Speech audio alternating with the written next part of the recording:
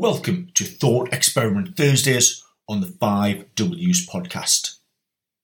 In these episodes, I pose a philosophical viewpoint in the form of a narrative, story or question that will hopefully serve as a self-reflection prompt in relation to your own coaching, planning, delivery and review. The nature of learning. This episode has been developed after reading two tweets in the past week or so. The first from Stuart McMillan, head coach at Aldous, who stated, "It is human nature to think, but it is not human nature to think well."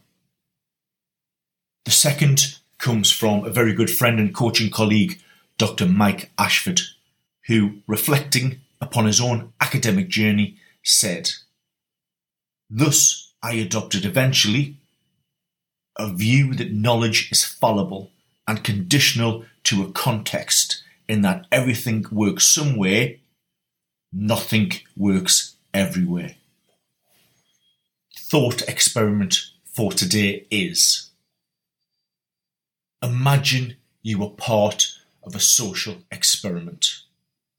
But like the Truman Show, you don't know you were part of a social experiment. All you know is the world that surrounds you. All you know is your world is black and white. No other colours exist. You do have access to a world of science, knowledge and information, including what colour is.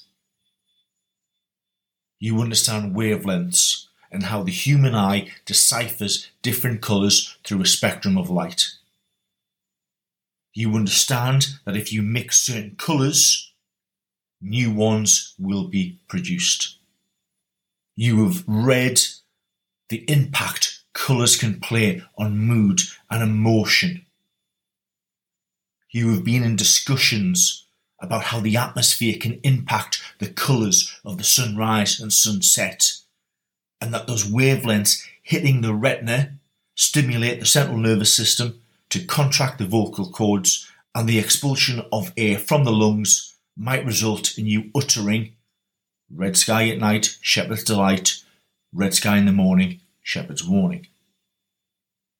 But you have never seen or experienced any of this because you live in a black and white world where you have no actual perceptual experience of colour. One day, in your very own Truman-style ending, the world has changed when scientists open the door and expose you to the real world. Do you learn anything new about colour? I use that analogy today because in the world of sport, how often do we exist in a black and white world? A world where we choose one methodology, black or white, over all others, and have endless Twitter debates about who is right or wrong.